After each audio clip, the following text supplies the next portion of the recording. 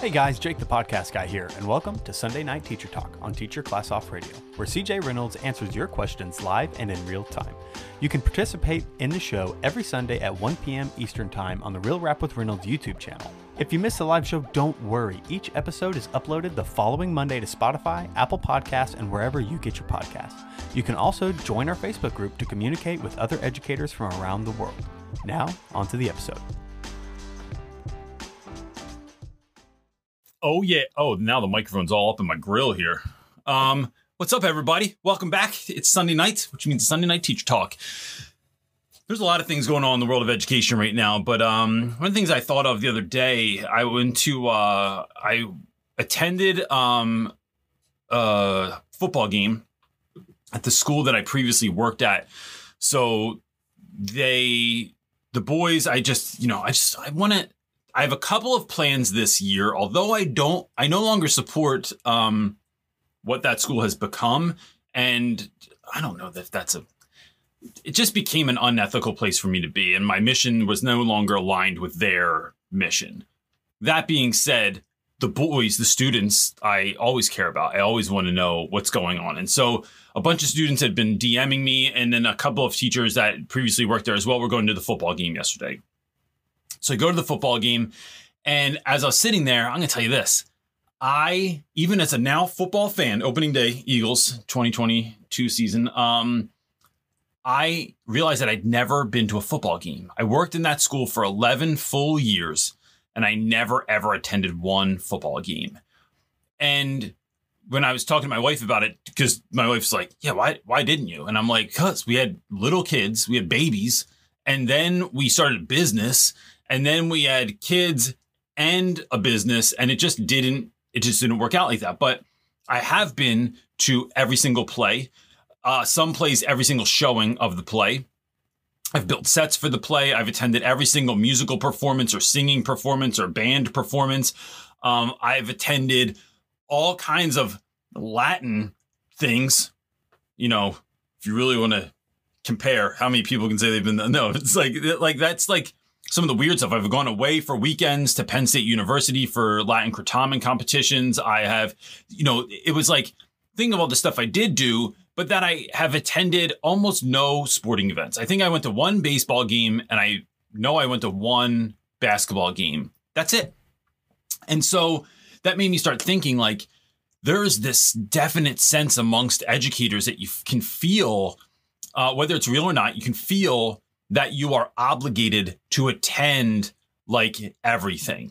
That when you're done school and there's a basketball game, I got to go. The kids got to know that I'm there. I have to support them. And then I'm going to the play. And then I'm going to take my parents to the play the next night. And then I'm going to take my friends to the play the next night. And then I'm going to show up to the choir thing and the Latin thing and the Spanish thing and the Italian dinner extravaganza and whatever it is. It's like, it can be, there's so much that your school puts on that you start going to stuff more than like any parent does. And I think the trouble there is that could be fun. It could be life-giving. It could be wonderful, but it can also be taxing. And it can also not allow you to have enough space from your work so that you can recharge, reset. And, because even when you just go to stuff, you're kind of on, right? So like I walked in yesterday. I don't even work at the school anymore. And my buddy Stu's working the gate, and he's like, yo, I'm out of ones. Can you go see if someone has ones? Like that's like the first thing that happened when I got there. I didn't even tell you that. So I got to go try and find ones for Stu. Then I can't find them because he's trying to make change for people. So he goes, yo, go look for Joey. So I go look for Joey Dunn. And I can't find him. He's out. Or then I find him. He's on the football field. So like I'm running around. I'm like, yo, I don't even work here anymore. And that just shows that like when you show up and you're at a play and some kids are acting up, you got to go take care of business, right? Like when you're at an event and they're like, oh, snap, there's not enough chairs. Oh, I got to set some chairs up. So it's just being mindful of how much you're putting yourself out there, how much stuff you're actually engaging in, because it can lead it to burnout, even though it doesn't mean it. And students don't need to see you at every single thing. They're not even looking for you at every single thing. My students didn't even know I was there yesterday, and I didn't know who was on the field because no one has their name on the back of their jersey and everyone's got a helmet on. And then there was the one kid who was really short that I knew who he was. But good job, Spellman. But everybody else, I couldn't tell anyway. So just, that's how I'm rolling with this sort of situation. I think it could benefit you too. And that's what we're entering in with today. So look, gang, this is Sunday Night Teacher Talk. This is a safe space for you to explore and express who you are, how you think, and how you feel as an educator. You can put anything that you want to in the chat. We'll answer any question. And if someone else asks a question and you feel like you can add a little, like sprinkle a little magic on it, then do it. We're here as a communal activity, right? Here we go. What's the irony of this? Teaching is a communal activity. And so that's what we're rolling with today. You got some questions for me? I do. You ready? Let's go, buddy. How are you, co-host? I'm good. Just, doing my co-host thing over here. Is the dog our official other co-host? Because he just lays back here the whole time and licks himself? He's always... Poor dog, all his allergies. All right. Our first question up is from Mallory. She's asking, I started the year late due to coming back from maternity leave, and I am really struggling. Can't seem to balance time to juggle getting things done, and I am finding it hard to connect to my students because I'm constantly thinking about my new baby. Any suggestions on making this new transition easier? Can I ask you if you have any advice to that? Because I mean, I'm a mama, but I'll tell you, and I did a working mom for a stint. But when our kids were little, I stayed home, right? So I'm not so sure. And I've thought about this. Like, I see the workload that you go through, and you have everything done for you at home. Like, you come home and you don't have to worry about laundry. You don't have to worry about dishes. You don't have to worry about making people anything. Now, you care and love on our kids and spend time with them and do a bunch of things around the house and whatnot that I might ask you or participate in any way or schoolwork or whatever. But I can't imagine the women. And look, teaching is mostly women, right? Let's be honest. I think it's like a stat is around 80% or something. I don't know what the official stat is, but I'd be interested to find that out. But it's a woman heavy profession. And then they come home and they have to still, some of them mom and do all the other things or side hustles or who knows what else they do. But it's heavy. And so to say all that, I'm not so sure. I think you have to just try and compartmentalize, I would think, as best possible. Like, really, really schedule yourself heavy. And I'm doing this and I'm only doing this at this time. So you can be as efficient and effective as possible. But then you just have to do your best and know that the job is never done. Both of them are never done. Momhood is never done. Being a parent is never done. Things are always left undone. And so is, I think, teaching. So I'm not really so sure. I think we just have to do the best that we can and keep going and growing. I think, I remember when I was doing like the not so single dad thing, Let's explain that for people. I was working like private home care, CNA, and my shifts were really long. They were all 12-hour shifts, like a nurse shift. And sometimes I would do doubles and triples. Yeah. And we took it when we had the ability to do that. And so CJ would be alone a lot sometimes. Yeah. So and mostly it was on the weekends. I worked weekends and so we didn't really see each other a whole lot. It was coming home from school, picking kids up, making dinner, hanging out with everyone because they were still little, making sure everyone got a bath and everything like that, putting them to bed, and then being on call at night, which was usually your job because you could had that ability. And I also can't fall back asleep once I wake up in the middle of the night. So it was like taking care of kids in the middle of the night if necessary. And so I just remember how difficult that was. I'd say a couple of things to this, Mallory. And I realize that I'm a guy and that I don't fully understand or know what you might be going through. But I would say two things. One, be really careful of what you think should be or is in your mind maybe expected of what it means to be a mom and a teacher. That I think that there are a lot of unfounded expectations that people are I just remember when my grandma would come over and my grandma would be she'd be what'd you do today? And I'm I wiped down all the baseboards. And she was like, what? Why isn't your wife doing that? She's so old school. And she was just why's your wife doing that? Why are you cooking dinner? Why are you vacuuming? And so I think that in certain cases, there's this tie over of what you are supposed to be doing as a wife and mother.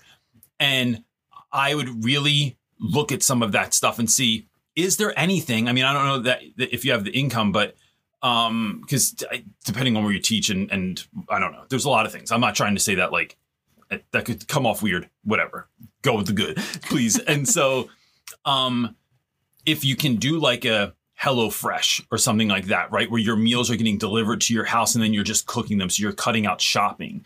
Can you, I just want to say these are things we're like actively working out in our own life, because as much as I'm still home, I'm homeschooling and I'm, you know, I'm the primary care of our home and kids and all of that sort of stuff. Like homeschooling one kid, mentally caring for another child as she's entering back into the public school, running a business. So we've talked about recently, like, could we get a housekeeper every other week? And that, I think there's a stress there because you feel like you're, you know, like, I don't come from that world. I come from blue collar, pull up your bootstraps and get stuff done. You don't have to hire somebody else to do it for you. But what I'm realizing now is I can't operate on the level that I need to operate on if I'm not getting some of this stuff done. So it's just worth a conversation to sit down and think about what are some expectations I might be putting on myself or that society might be putting on me that I can offload because they're nonsense. The other thing is, I think when I started doing, I just thought of this, the not so single dad thing, which really just means my wife was working and I just like to refer to myself as the not so single dad. But I just want to know you can find a really hilarious video on YouTube. You did? I did because Marley's in it. Marley requested that when she go back to school that I take down any old videos with her in it because she didn't want people looking her up. Oh, shoot. Never mind. So, you know, if you want to see it, send me an email. I'll send you the link to it. It's still on YouTube, but it's just private. The other thing is, how can you optimize? And I think this is about the time that I started dialing in and thinking like, how can I make my class so rhythmic that every day I come in, every week I plan, I'm doing that same thing. And it's not boring. It's just like, it's a rhythm. We're planning the rhythm, right? The set list for the class. And that changed a lot of things because then I wasn't just starting from nothing. It was like, all right, we have a basic idea of what we are going to do. And then I just have to input things. And if you can find things, purchase things, use stuff that other people have for that to at least give you the core basics, right? You can say like meat, potatoes, vegetable, right? Like you just get that from someone else and then you sprinkle your magic on it, right? So I think those are two things that I would consider doing in this time and space. I mean, and that's really for anyone that's like just feels overly busy because, I mean, look, Mallory, I don't know if this is your first kid or not, and this is the last thing I'll say about this, but and everyone's going to tell you this, but that time goes so fast. I mean, I swear when I sit at my computer and like we have it set up so that the screensaver is like all the old pictures from the last however many years, it is like, where are my babiys? Like, I know. It makes me emotional sometimes where I'm like, you know, hey guys, you want to go hang out? No, I'm playing online with my friends. I'm like, okay, Dad, I'll just be over here. Do you want to go make mud pies? No, we're doing something already. Okay, all right. I asked Mark, I go, is it too weird if I ask if we just like rode bikes to school every day? And she's like, you can do it tomorrow, but I don't want you to do it every day. And I'm like, all right, do you have any friends that maybe need somebody to ride a bike? Like, I'm just like, it goes really fast. So I think bottom line is really protect your peace and what you need is what you need and no one can, no one can tell you. Yeah, absolutely. And your students will benefit from that. Yes, when you have peace in your life at home, it radiates into your classroom every time. Yep. All right. Our next question is coming from Summer. I think it's a two-parter. She's saying, one of the teachers on my team, 8th history, is not teaching. Admin is worried our test scores will be awful. So all of his kids are being split between 4 teachers for daily tutoring during study hall, and folks are pissed. How do I stay out of the drama? And would you do the tutoring and pick up the slack? It's a class period. No. Like, I feel for kids, but here's what I'm learning is that my week back last week into like full week of like our daughter going to school and us homeschooling our son, right? We didn't get into as much school stuff because it was a new rhythm. We're trying to we literally sat down today and talked about like what's the rhythm of the week going to look like and stuff.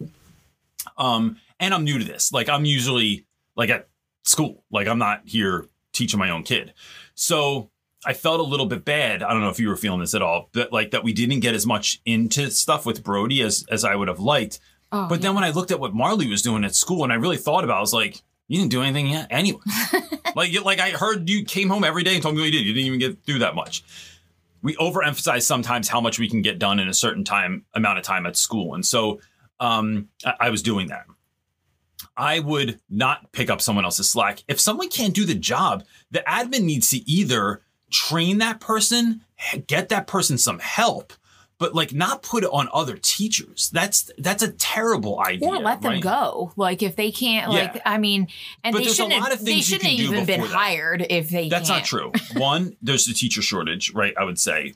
Yeah, but if you're going to hire someone and then you can't either train them or support them, I'll tell you what, babe, I've been in some interviews though where people seemed like they had it on lock and then they just didn't. Like they presented, like one woman said she had a doctorate one time. And she wrote a book. And it turns out she had neither. It was on a resume. I don't know if there's a way to fact check that kind of stuff, but like she got the job and like she didn't have either one of those things. And I was like, oh, all right. Or someone named their kid doctor. I don't know. Maybe that was it. But, you know, when that sort of thing happens, I just think that it's like, no, we need to like, can we help that person get better at their job so they can do it? Yes, I'm 100% into that. I'm 100% sitting down with you every day, looking at your lesson plans. I'll give up a prep for that to help make the team stronger. But we know if just because someone sucks at center field doesn't mean that the right field and the left field should be like, it's all right. We'll just run to the center if we have to. Like, there's just no chance. Right. And so what are we paying that person for? And if I was going to do it, I would literally divide up how much that person is making for that class for the year. And I'd say, I will do it for this much money. Because otherwise, I'm not just out here for charity, right? I'm doing the good work. But the good work that I'm able to do requires me to have the entire day to be able to do it. I need preps. Preps aren't just breaks. I'm not just chilling. I'm not taking a nap in my room. I am preparing myself mentally and physically for the next class, the next week, the next whatever. So to me, it is the school getting behind that. So I wouldn't do it. Now, look, do the kids suffer? Yes. But if we cared that much about the kids, we'd hire someone else. We'd hire help. We'd hire an aide. We'd hire a consultant to do that. So I'll tell you what, my kids' local school, I know that some teachers are struggling there. I've heard about it. And so I went and I made arrangements and I volunteered my time that I will go to the school for a certain amount of time every week and work with new teachers if needed to just help coach them through the first year and help them like get classroom management seems to be what the number one thing is that they're struggling with. But it's like to have your school find somebody, call me. I'll come out to wherever Summer Hayward lives. I forget. But how far could it be? It's in the US. So yeah, I mean, but that's kind of my take on that. So what would be the advice to stay out of drama? How do you stay out of drama with people when that's happening in the school? I stay out of drama always by just going, yeah, I'm not doing that. Like, I'm just like, I'm not even having the conversation because I'm not affected by it. So when our school last year, they had a number of teachers that left, like so many people just kept quitting and quitting and quitting. Mm-hmm. You remember this? And they gave us all coverages. And I had coverages every day. So during one of my preps, they just all of a sudden be like, you're teaching first period. You have to teach math. Or you have to do this. You have to do this. And it got to the point where I went to the office and said, listen, I don't know what the problem is, but y'all need to hire some people. I will give you one coverage a week. That is all I'm doing. I will, if you tell me to go to other classes, please know that I will not go. So when I covered on a Monday, first period, and then Tuesday, I got sent a coverage email. I just kindly replied all to the person that set it up and to the principal and the vice principal and the CEO at the time. Hey, there must have been a mistake. I had a coverage yesterday. I no longer do multiple coverages in a week. I will do one a week. Please make sure that you assign someone else, because what we found out was that they weren't assigning them to everyone, that there were teachers that they had a private conversation that they didn't think could hold down a class. So those of us that they did think could, they gave it to us. And then it was me just look, people treat you the way they teach, the way you teach them to treat you. So I got called into the office for like the 50th time that year and was told that I had to do it. And I said, I am unsure how this works because my contract doesn't dictate that. I'm already giving up for free one of my preps to help students in a subject matter that I don't even know anything about. But I will not do this. And I didn't do it for the rest of the year. And then when everyone would talk about it, it became like and Reynolds doesn't even have to do it. It's like, no, because I told them y'all can do the same thing. Like, let's do it together if you want to do it together. But so yeah, it's hard. It's a hard one. It is. Because you really have to draw a line in the sand, I think, for all of it. It's just boundaries is what it is. It's not being mean, but it's setting up boundaries. It is. And that's a hard thing to execute. It's a hard thing to get used to. But you start doing it in minimum ways. But I think that takes I could have a whole video about things I just chose not to do. I also think that takes a bit of ability to look at yourself when you can't do that and say, okay, why can't I do this? And how do I get better doing it? It's like a step process. You have to like work through it to even get up to it. It's hard. Now, look, let me just say this real quick. If students were failing those classes and they needed help, Summer, and they were like, Reynolds, can I come see you after school or sit with you during lunch? 100%. I'm there for you. I will do that. Right, because you're always there for students. It's always only ever about kids. But I can only teach if I have the time to get ready for my classes. And I have a lot of prep because I do a lot of crazy, weird stuff. So it's like, in thinking of that, it's like if you want to come in after school or during lunch, that's free time for me anywhere. I'm just chilling with kids anywhere or before school even. Like, I'm down with that. But if to make it some kind of official thing, it's like, no, because I'm down to help anybody. Well, it's interesting. To me, that shows how you separate the politics of that versus like the actual students. Because it's not about the students. I love the students and I want to help them and always be with them. But then I don't have to have the conversation. It's not at the mercy of like just being expected to do everything and anything that everybody asks. If we're not doing anything about it, I'm not willing to have the conversation. I'll talk crap all day if we're organizing and we're going to implement and take care of something to help someone, to lift someone up, to stand up against something. I'm all about that. But not if it's like someone can't do their job and now I have to pick up a friggin' extra class or something like that. Yeah, it's like, no. Yeah. All right. Next question. All right. How to deal with pupils who refuse to learn? Oh, I love that profile picture. That's a beautiful profile picture. There's a bunch of ways to do this. I think the first thing is you got to get some background information on a student, right? Like, and not just the IEP and the 504. This requires calling home. And I've talked about this a gazillion times, but it's really finding out from parents, like what has worked in the past and what hasn't worked in the past for that student. And then asking a parent, like, is there anything else I should know about your kid to help me be the best teacher that I can this year for them? And sometimes parents will unpack a number of things. And if you find out that a student is dealing with some level of trauma, that they are dealing with a level of anxiety, with mental health issues, with anything that might kind of gum up the works as it regards to like a regular school day, then that's just going to put you on to some stuff that you didn't know before. Once you know that, once you know, now you know. And now you can plan and engage with that student in a better way. I think the other thing is getting kids to realize why they're doing whatever they're doing. Telling kids it's on the test or that they have to do it or that school's really, really, really important is just not good enough. That we have to really open it up and have kids understand why what we are learning right now, how I'm teaching this, what this is going to do in your life leads to something. Now, look, some kids you can have that conversation with and they'll just buy it. Other kids, like when I talk to my daughter about this stuff, first of all, she is so sarcastic in the most wonderful way. Oh, she's just like her dad. But she is really good. We've just taught our kids like how to have an argument. And so she'll be like, well, what about this? And what if I'm going to do this? And what about this? And the other night she was doing it and I was like, I wouldn't say she wins, but she definitely makes me pause for the cause and go, yes. You got me. Like even if she gets me, I still need to sit with that I'm mom and I get to decide. Yeah, you can absolutely pull the mom and dad card, but it is like that kind of thing of like getting them to believe because everyone wants to be successful. right? Everybody wants a successful life. No one goes, I want the most okayest life I could have, right? Everyone wants to have a great life. But it is getting a vision for what is great to you. What do you want your life to look like? And not just what kind of car you want to drive. I want to live in this house. I want to play for the NFL. Like, why?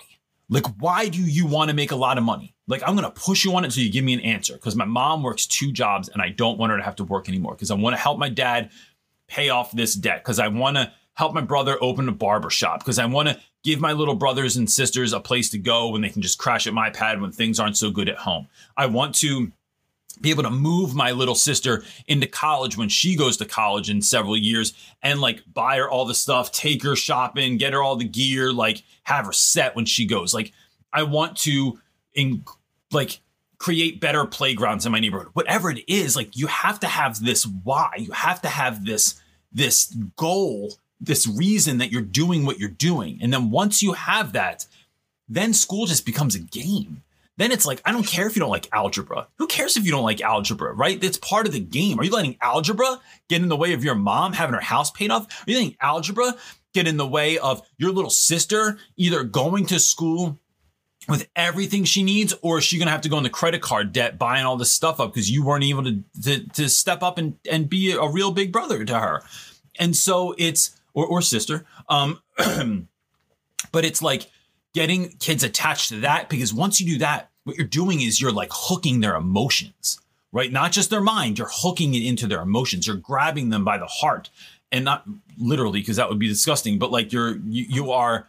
That's so dumb. Sometimes I'm so dumb, I can't even stand it. I say that stuff and I'm like, that's you so do. dumb. This is CJ for real. Yeah. So that's how I would begin that connection point. The last thing I would do is really talk to your staff. Everyone's got to rally around the students that like really, really need it, whether that's just emotional support, whether that's support with regards to like their academics, or with home, or with clothes, or with deodorant. It's like, get a group together, sit around and go, all right, what, not just complain. What are we going to do to help this person win?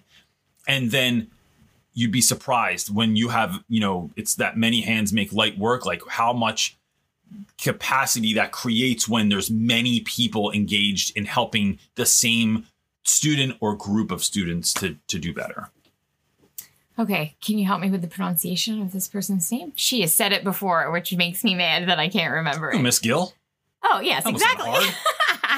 Okay, she is asking, I'm getting frustrated with my high schoolers not listening. I'll stop everything, get their attention, tell them what we're doing, and within 10 minutes, I have someone coming up to me asking what we're doing. Is this just how it is? Help. What's the stat of the attention span lately for kids? I read that the attention span for young people right now is between 2 and 15 seconds, right? Which folks are so mind blown by, but it's like, this is the Vine TikTok generation. Oh, I know, like, right? Reels, like, but that's what everybody's doing now. So it's like, don't just pretend that it's affecting just kids. Everybody, no. When I'm on TikTok, how many adults watch TikTok and Reels? And in like 1.3 seconds, yep. I'm flipping it. Even a title, like if I'm reading an article, if you don't have me in like the first like 30 to 60 seconds with like your opener, like I'm like, eh. Yep, that's what it is. So, all right, so there's a couple of ways around this. We're actually going to put on a workshop. This is a good time to mention this now anyway. Saturday, September 24th. Am I saying it right? That's Saturday, right? I don't know. Saturday, September 24th at 11 a.m. We're going to do a lesson planning workshop, right? It's lesson planning 101. I can't possibly go through every conceivable lesson planning sort of thing, but 75 comments on that post that you put in the group regarding you mean questions regarding lesson planning. There was 75 comments. I was like, oh man. Oh yeah, because it just keeps growing. I'm like, oh no. Yeah, it's awesome. I love it. So the idea here is we're going to talk about things like differentiation, how to match your creativity with your curriculum, because I think that's hard sometimes. People have a hard time doing that. How to be creative. How to plan it all out, like how to get all this stuff that you're required to teach in a year and fit it into a week, a unit, and a year to cover all your bases and get all the stuff done. So that's just a few of the things we're going to talk about. We're going to have a later workshop, I think about like a week or two later, on student engagement. And so so that's where we're at with it. What's going on over there? I'm just like, I read her comment about how to pronounce her name, and it's Ailey. And I'm just like, oh my God, that doesn't even compute with my brain on how it's spelled. Well, you know, it's like, you're the one who asked, but I'm silently doing it because I didn't want to say it. You live at P.O. Box dyslexia. It's like when the whole house is like vowels. Which is why I smacked my forehead, because I'm just like, that one doesn't even make sense in my brain. So I would say, one, minimize the amount that you actually have to say. Can you put it into, so one of the things I've done, especially when we use Schoology, and I'm sure there are other sites that can do the same thing, but that's what our school used. I would record the directions. I'd write them and record them. If someone asks me what to do, it's right in Schoology. Just look it up, or listen to it again. You can listen to it at your leisure. Some kids ask 1,000 times like what you're going to do that day because they weren't paying attention. And some kids do it because it didn't compute in their head, that there's a processing that is taking longer. And so, one of my mentors told me this: leaders are repeaters. And so the amount of stuff that you have to say again and again and again, but what you don't want to do is, unless someone's 100% just screwing around and they weren't paying attention and listening to directions, in which case I don't tell them the directions. I tell them to go find out from someone else because you weren't listening, because I saw you not paying attention to me. You were on your phone. I was just checking my Instagram. Yeah. Okay. I know. Go find out from someone else. The train has already left the station. But if you're not 100% sure, what you don't want to do is have a student that struggles with anxiety, with processing or whatever else, feel like they can't come and ask you, like feel like they're stupid or they're dumb or that like, damn it, like, they weren't ready for it. And you just you want to stay away from that, because what you want to do is promote students coming up to you. That being said, it's minimizing then the amount that I say in any given class. And, sometimes it's like putting like things like timers on, and stuff like that, telling kids that they only have a certain amount of time, or showing kids they only have a certain amount of time, then moving them to the next station, moving them to the next activity. That's going to create some urgency for students. Sometimes it's putting kids in groups and helping them. But I'll say one of the things that helped me the best last year was, and I'm looking around like I have one here. I just bought a foam core board from the dollar store, or you could use an erasable board if you want to. And every day I just wrote on there what we were going to do. I just found these things because I've been making signs for my daughter every day when she comes home from school on foam core board. I found dry erase markers that are 15 millimeters, so the size of like a Magnum. Because when I do it, I use a Magnum Sharpie, so it's like this nice big chiseled tip on it. And I found a dry erase version of that. So get a dry erase board and just put it up in the hallway. Like, this is what we are working on today, right? And then when the kids come in, they know what you're doing. Or if you're uber planned, I think if you're super duper planned, I would be a Google Slide person. I would have them like templates made and just be like. One of my things I'm going to talk about in lesson planning. I have a template. I have a slide for every single day. It tells you exactly what we're doing. And then for every slide, it's like a basic breakdown of what you should be doing right now and how long you have to do it. It's very simple. I only use black and white. I don't pull cute pictures onto it.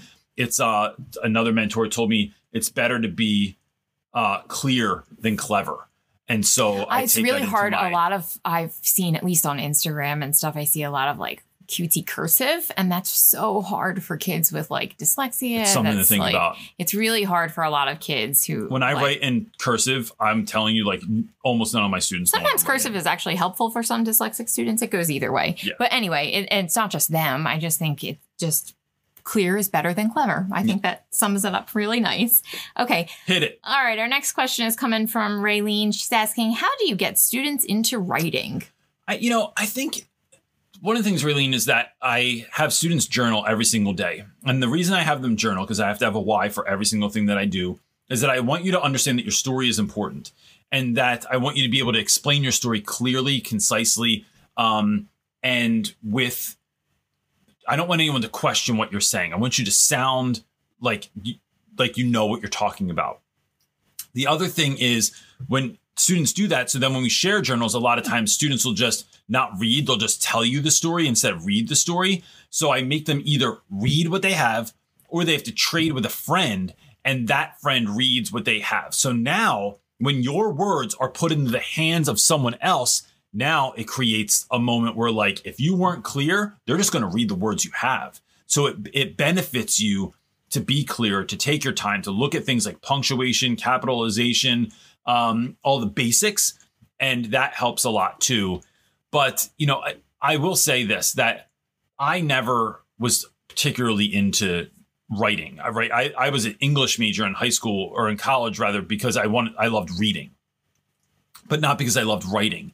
But that skill was, even though it was something I didn't care for now, I am so glad that I learned it. Like, one of my most impactful classes I ever took in college was a class about diagramming sentences. That was all. The woman that taught me wrote the textbook that, like, tons of other schools used on this subject. She did? Yeah. I remember you kind of hated that. It was really difficult for you. We would diagram these sentences. I know. There was papers, tape the papers, and it was like, because you couldn't fit it all on there. It was the most I remember I was like, what thing. the heck are you doing? When I tell you, when I wrote my book, how that came into play for you? Things I was doing, I'm like, I still think, I'm like, nope, this is how they taught us. This is what they said. This is where this word goes here. And this doesn't make sense this way. It made writing make sense to me. And like a whole lot of other things in my life, I didn't really want to do it now. Like, I know my son hates going to the gym 3 days a week right now, but I know it's going to benefit him. And I know he's going to love it later. I know that he hates that his mom makes him eat organic stuff all the time. And like everything is like talking about. Or he hates our writing program that we're going to start, which is interesting because you're talking about writing. And in that program that we're using. Yeah. Oh gosh, I can't remember the name of it because we did not do it over the summer. But I can figure it out if anybody wants to know. But the writing program that we did use for homeschool, at least, it breaks it down into really small chunks and it's really formulaic like that. So it goes back really far into like sentence structure and like all of that. Yeah. And I think he hates it and it's really, really boring, or at least he finds it to be boring, although they make it very simplistic in the book and easy to do. But I think it's really beneficial because if we can get those to stick, it's going to help with the creative writing process that comes next in the book. Other thing that we could do with Brody, and I think folks could do with their students, is like, are we brainstorming right now? Yeah, when you're done learning what you're learning, can there be a real world application for it? Yes. Can you write an op-ed?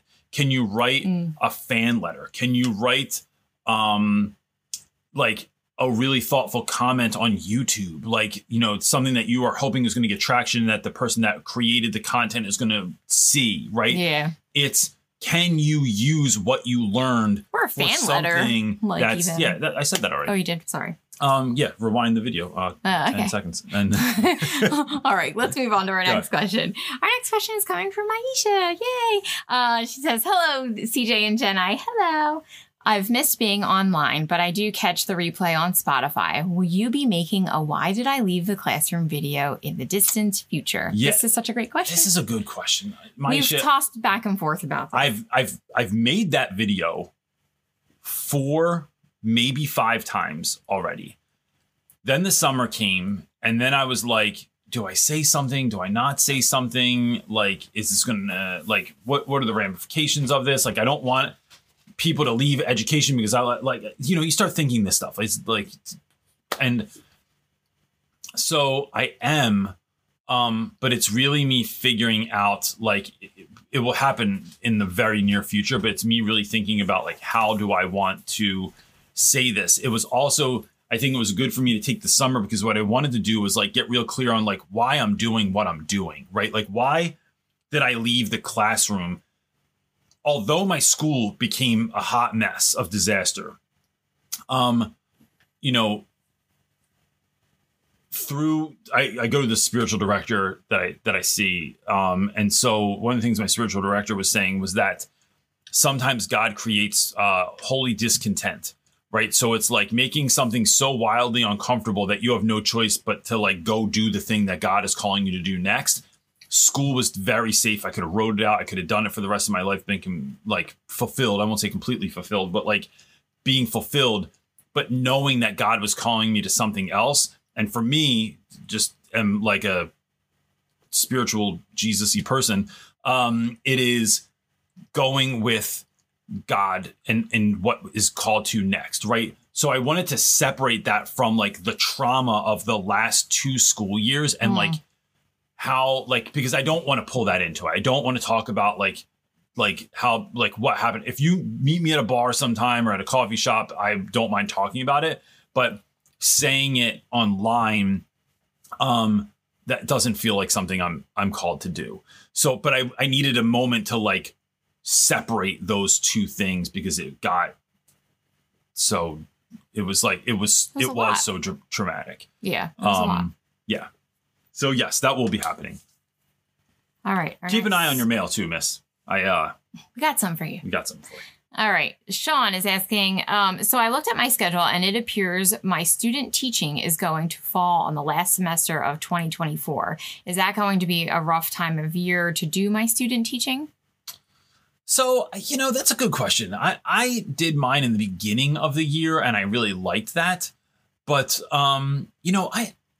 here's what I think, Sean. When things like this happen, we just don't know. You don't know what kind of students you're going to get, what kind of school you're going to be in, who your supporting teacher is going to be, who the people that are a part of your college or university and that are supporting you are going to be. Maybe they suck, all of them. Maybe they're awesome, all of them. You don't know. What you know is that, Sean, who do you need to become to conquer that situation anyway? Who are you that, like, my pastor talked about one time, he said, when you know what you know, like it's he would say when it's in your bag, there's a certain swagger you walk with, right? Like, so if someone asked me to fix their plumbing, there's no swagger going on walking into that room trying to fix a pipe. Like I can do a little plumbing. It's usually a little bit messy and like it's put together with spit and a prayer, but when you are in the know about anything, right? There's a certain confidence you get in talking about that stuff. And so how can you be so good, as Steve Martin says, that they can't ignore you? So how do you try to start now, like thinking about lessons, getting in touch with kids, learning how to break the ice, learning how to walk into a room and own it? Like, how do you become the person that can, who cares if they drop you off in the last 2 weeks of June and there's 2 weeks of school left and finals are already done? Like, how are you going to get kids to do stuff? Because it's going to be so awesome. No one can ignore it. I think that that's the mindset you want to start, like, because you have several years, you need to become the person that can handle that situation. And that's how I would look at that. Absolutely. That was my shortest answer of the day. I know. Way to go. All right. Laura's up next and she's saying, hello, CJ and Not So Secret Wife. Hope you are well. CJ, are you having any pangs of regret about not being in the classroom? Anything that you really miss? I will say no.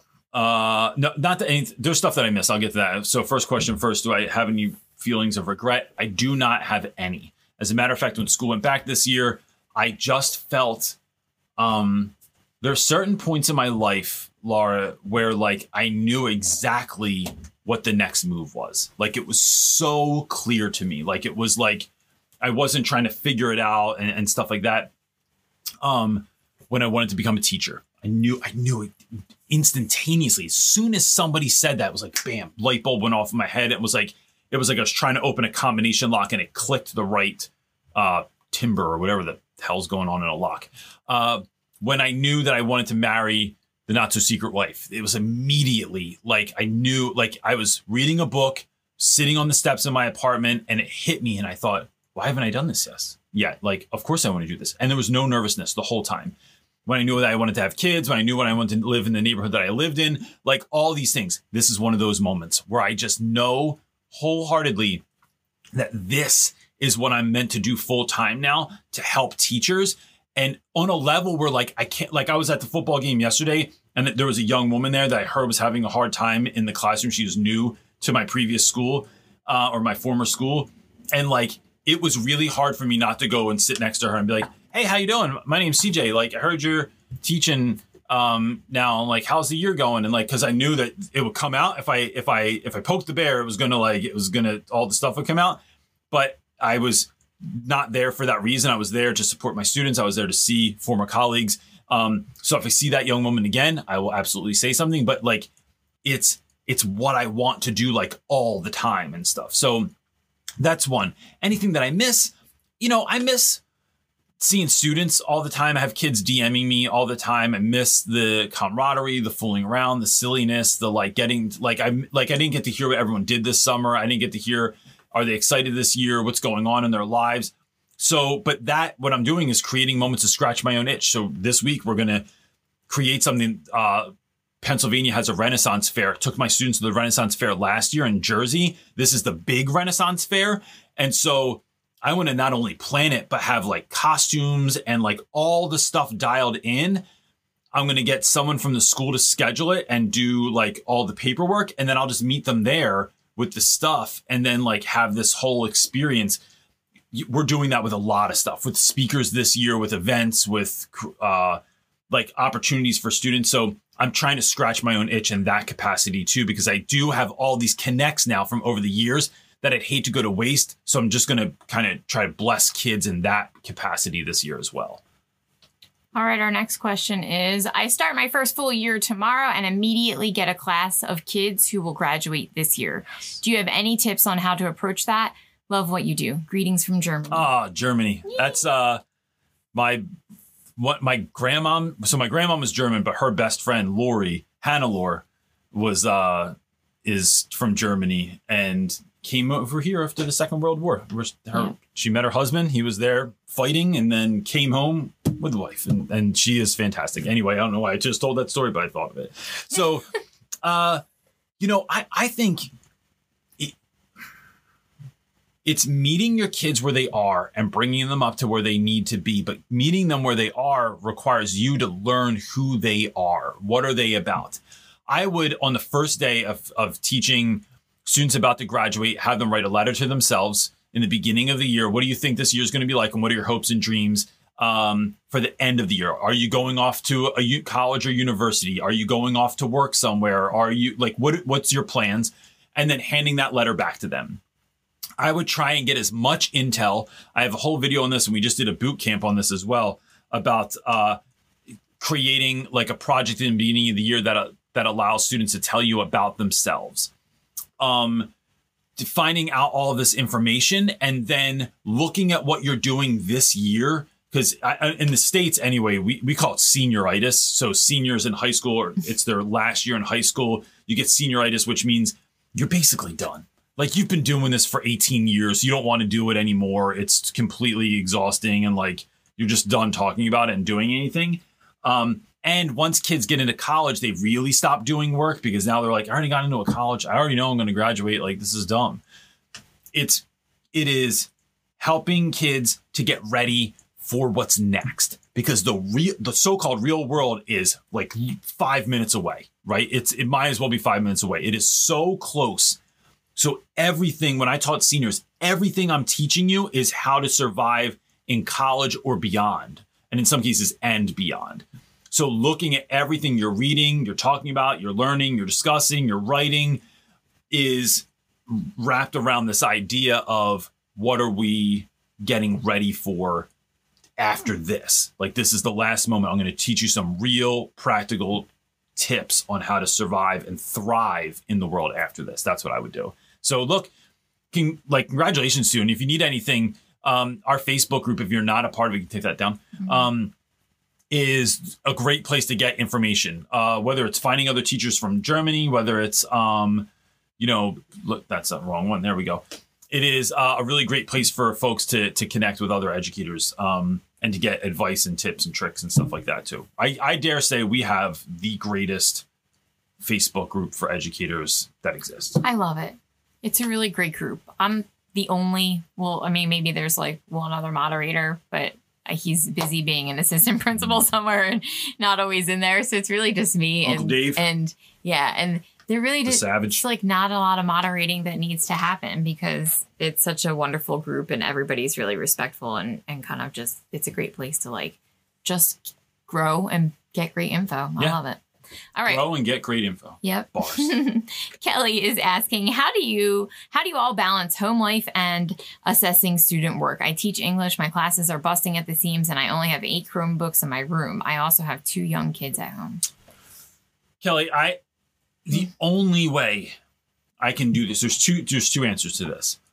One, I schedule like like nobody else that I know. Like there are like celebrities or people whose books I've read that do what I do, but like I don't think anyone does scheduling like we do. We're like literally from it, most hours of the day it's like my schedule. Like if you looked at it, it's in my phone.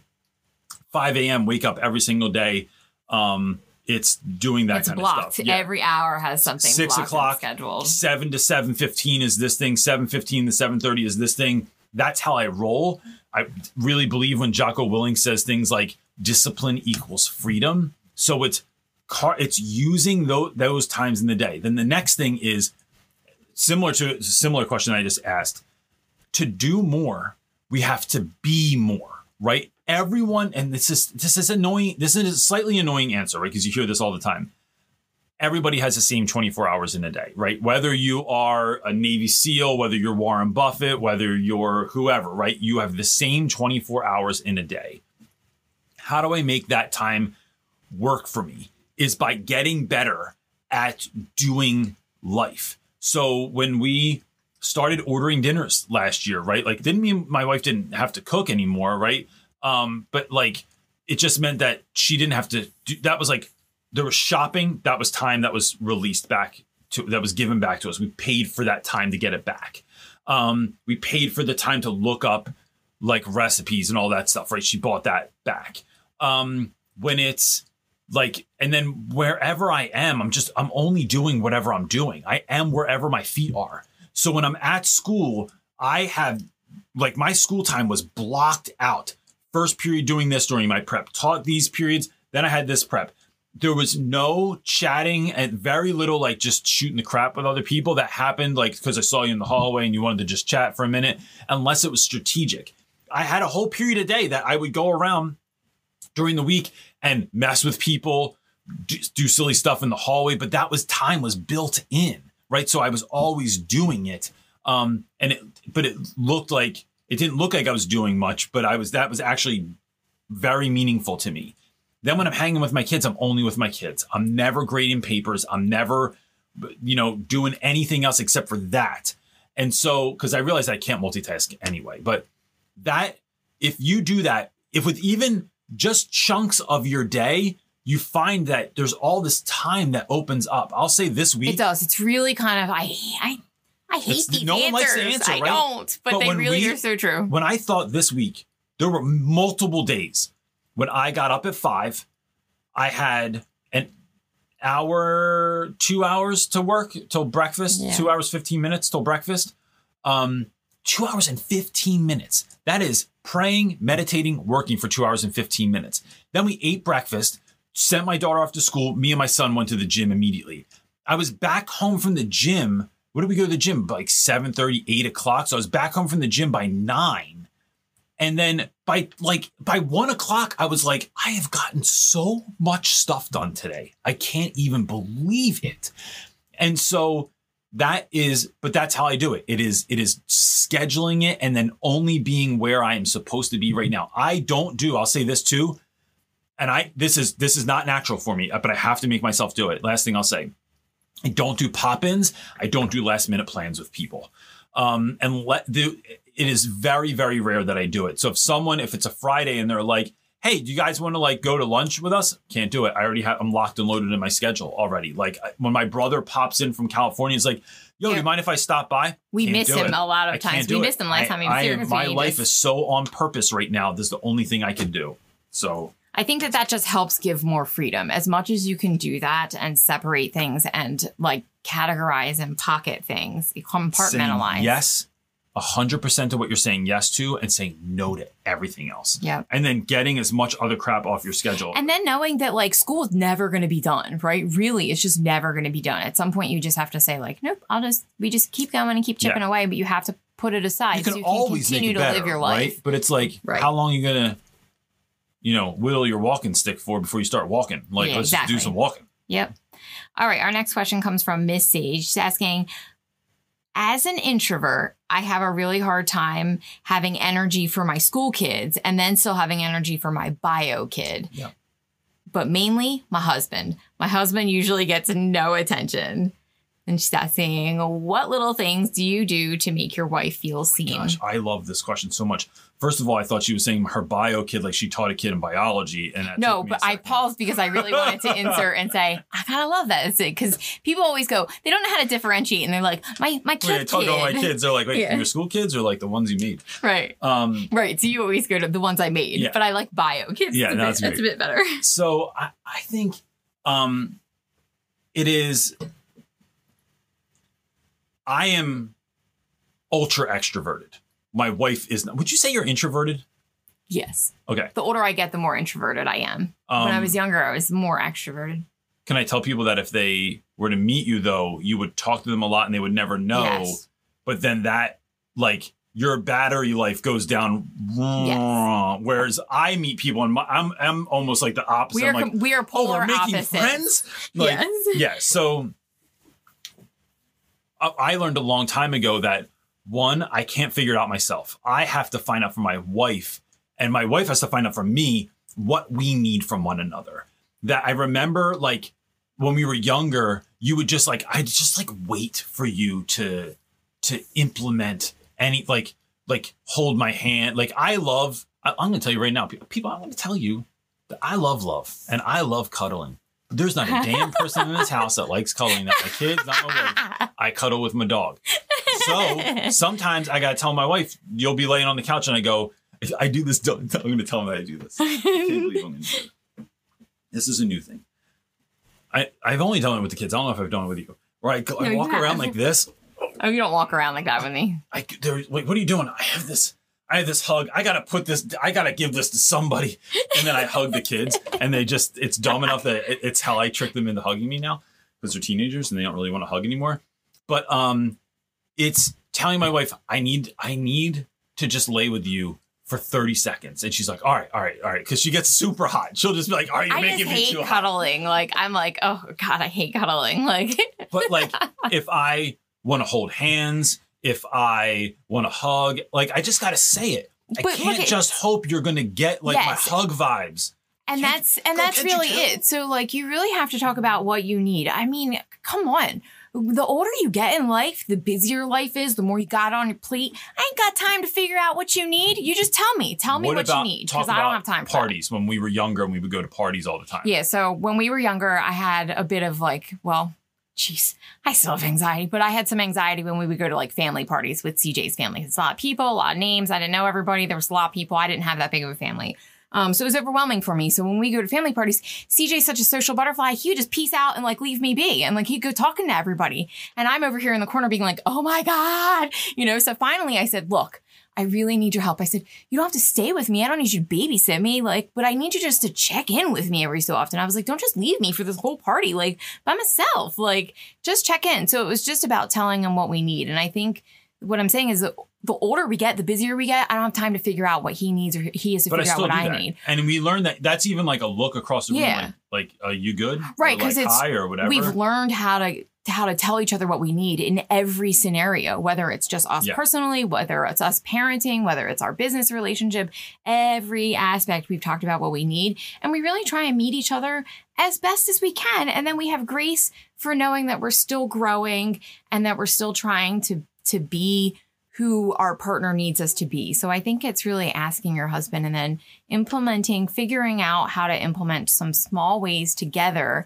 to close the gap. I mean, you can do it in a really simple way that benefits you and your energy level. Like, I love date nights because that's the night that we don't do. I was just going to say, I don't have to cook dinner. On the calendar, right? Right, but it's on the calendar and it's really intentional. And we just did our schedule and I was like, I have to make dog food now. Like, every 6 days. So I'm like, no, dog food making day is on Fridays. So I can like be busy in like house and world stuff, but I don't have to make dinner because that's a drain. That's an energy suck for me doing all of that work in the kitchen.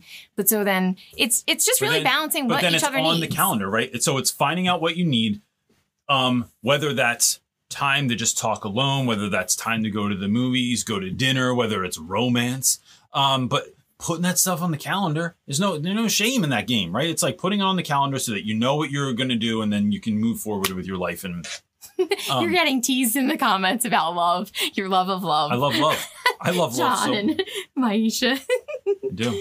Okay. That's how I got 2 kids, John. Yeah.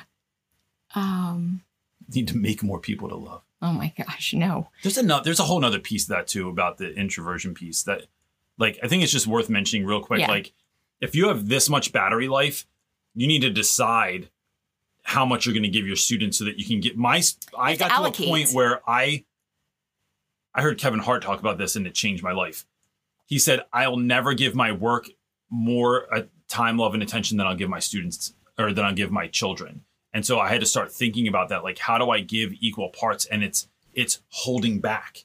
You know, it's not going in full tilt every single day. It's creating rhythms within the school day that I'm not just constantly gushing with energy and love, but that I can come home and do that with my children too. But I think that's even in like setting up what you need for your schedule when you're leaving school, right? Maybe you take an extra 10 minutes if you can on your drive, go to somewhere nice that you can sit down and like decompress for a minute, whatever it is that you need to do for you. But like, I think you can even do it in really small ways. So like fill your battery back up before like there's a moment when CJ came home every day that I would like, it would drive me nuts. It took so long and I was like, drive me crazy. But I remember flipping the script about it and thinking, no, that's his time to fill back up. Yeah. It's a positive for him. I would just like literally drive to the river down the street from our house. The Delaware River is right down the street, and go and pray for 10 minutes. And just sit there with my car off and like, yeah. So I think you can implement even small things to fill you up so you can still give to your family and your husband. Yes. All right. We're at an hour, but can we do like 2 more? Yes, because we were very chatty today. We didn't get through very many of these. All right. Julia is asking, hey, y'all, advice for working with a team who constantly wants to steal your lessons. They stroll into my room in the morning and ask what I'm doing today, and then ask if I can send them my work. What do you do about that? I mean, I would just go, no, I don't have time. I'm too busy. That's your personality. 100. I know. Mine's not far off. You do it a little nicer, sweeter, jokier than I do. I do it with a smile. Yeah. You do it with a scowl. No, and I think both work, depending on your personality. I smile when I say it. I would not let everyone take my stuff. Here's why. Do I want to share things? Yes. But if you're just not doing work, and then this goes back to Summer Hayward's question in the beginning, right? If I'm not here to help you have less stuff to do. Now, if we are collaborating, if you want to write lessons together, come up with stuff together, let's go. But to just come in, like you're going to saunter in and be like, what you got? I'd be like, no, like I just made dinner and you don't want to make dinner for your kids. So you're going to come over and see like what we got in the house. I'm like, no. And I would just say, yeah, you're trying to steal my fire. Like, no, I'm trying to have the best class of the day. Like, you know, like it's my secret weapon. Make your own lessons. Like I'm not out here like giving away free stuff all day. Or it's going to cost you, right? You know, like, what do you got? Like, you know, I just almost, it's like, like a bar. So absurd. You owe me one. Yeah. Like, what do you got? Like, you going to cover classes? Are you doing lessons next week and I'll do this week's lessons? Like, like, let's figure out a plan. Let's work together, but it has to be, like synergistic. It can't just be all of a sudden, you know, I'm just making stuff for you. I just look, Julia, it is, and some of this is my personality, right? Like I understand like how I am as a human being, but like to some extent, sometimes I still mystify. Yeah, but sometimes it's just having the uncomfortable conversation when you need to, and that's about you being able to like recognize if it's you, then you just have to man up and have the courage. And I don't know if man up is a term people use anymore. Okay, that was really gender exclusive. Sorry. Jeez. No, but it's. I think that uncomfortable conversation piece is really important.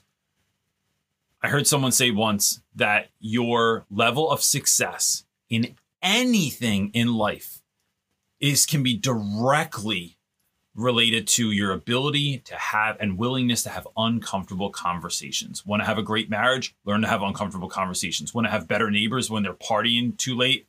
Like behind my house the other night, learn to have uncomfortable conversations.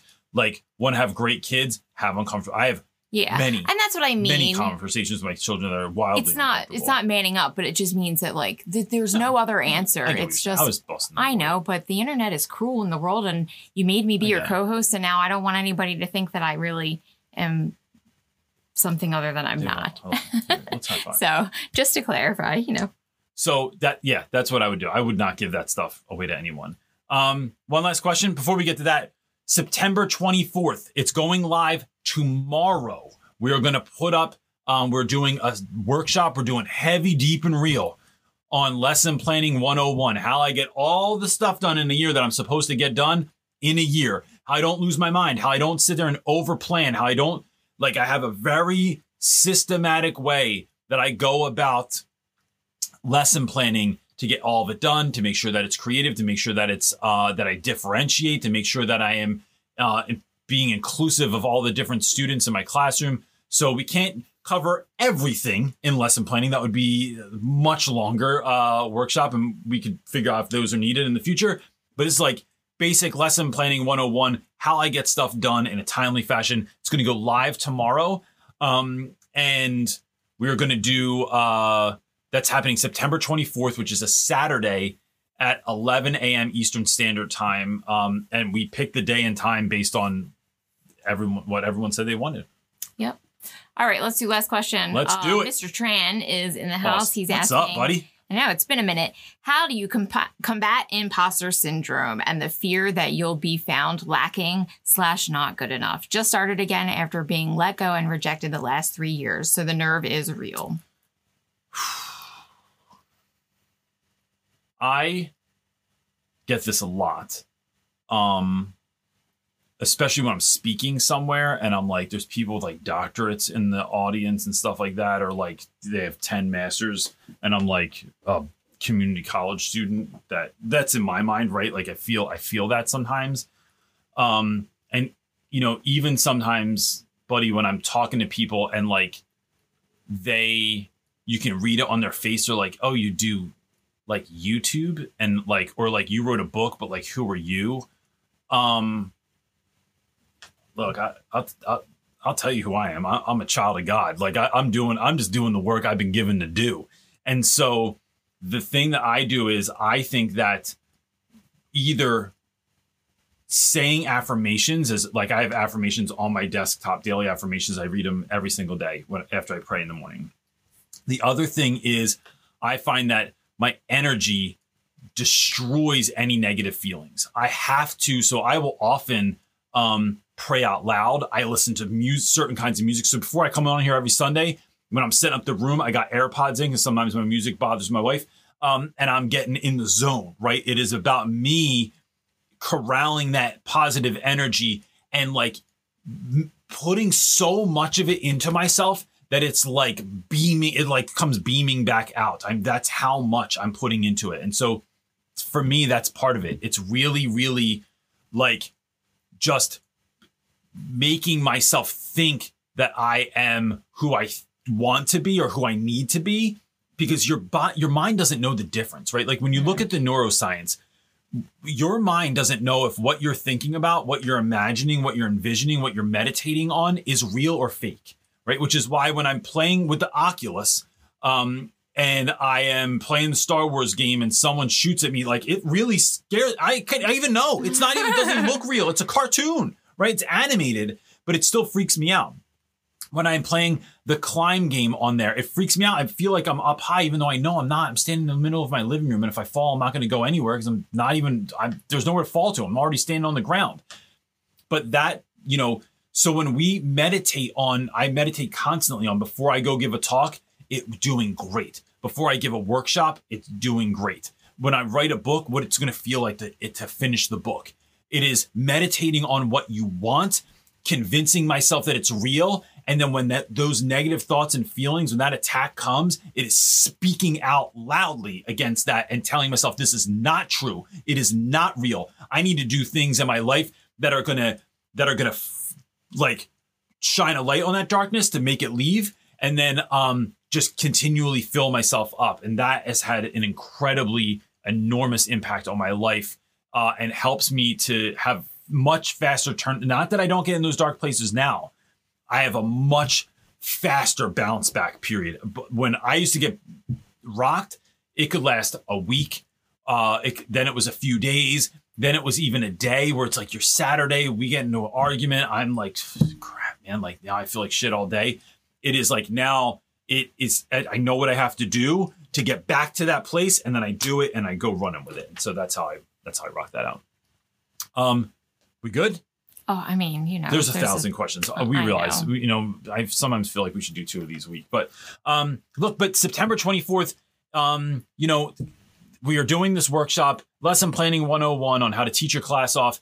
And we are looking at all these things that they're literally, it's the stuff that when we ask the Facebook group, what do y'all want to do? So if you're not in there already, run over to join our Facebook group. You don't have to run anywhere, just type it in. But it is, here's what I'm struggling with. I pulled the things that were the most consistent or that went together. This is what we're doing a training on. It's literally what people were asking for. And then we're going to help you through that so that you can have less stress, so you can be excited about your lessons, and so you can spend more time doing other things that are filling you up, whether that's having romance with your husband or hanging out with your kids or, cuddling. If you have someone in your house that cuddles, must be nice. So it's doing that kind of stuff. And then just living, not just being a great teacher, but living a really great life as well is what we're trying to do this year. That's the whole purpose of what we're focusing on this year is how do we help teachers to not just teach their class off, but to live a life that they are excited about, feel fulfilled with, and that kind of thing. So that's it, gang. We're out of time. We'll be back here again next week, 1 p.m. Eastern Standard Time. Bring a friend if you got someone that needs it. And if you can't listen to the rest of this, or if sometimes it's too long for you, it's available right everywhere that you can get a podcast. Go on to Teacher Talk Radio and anywhere that podcasts exist, and you can get everything there as well. And that just helps because then you don't have to use your Wi-Fi and stuff like that. But that's it, gang. We'll see you next week. Peace.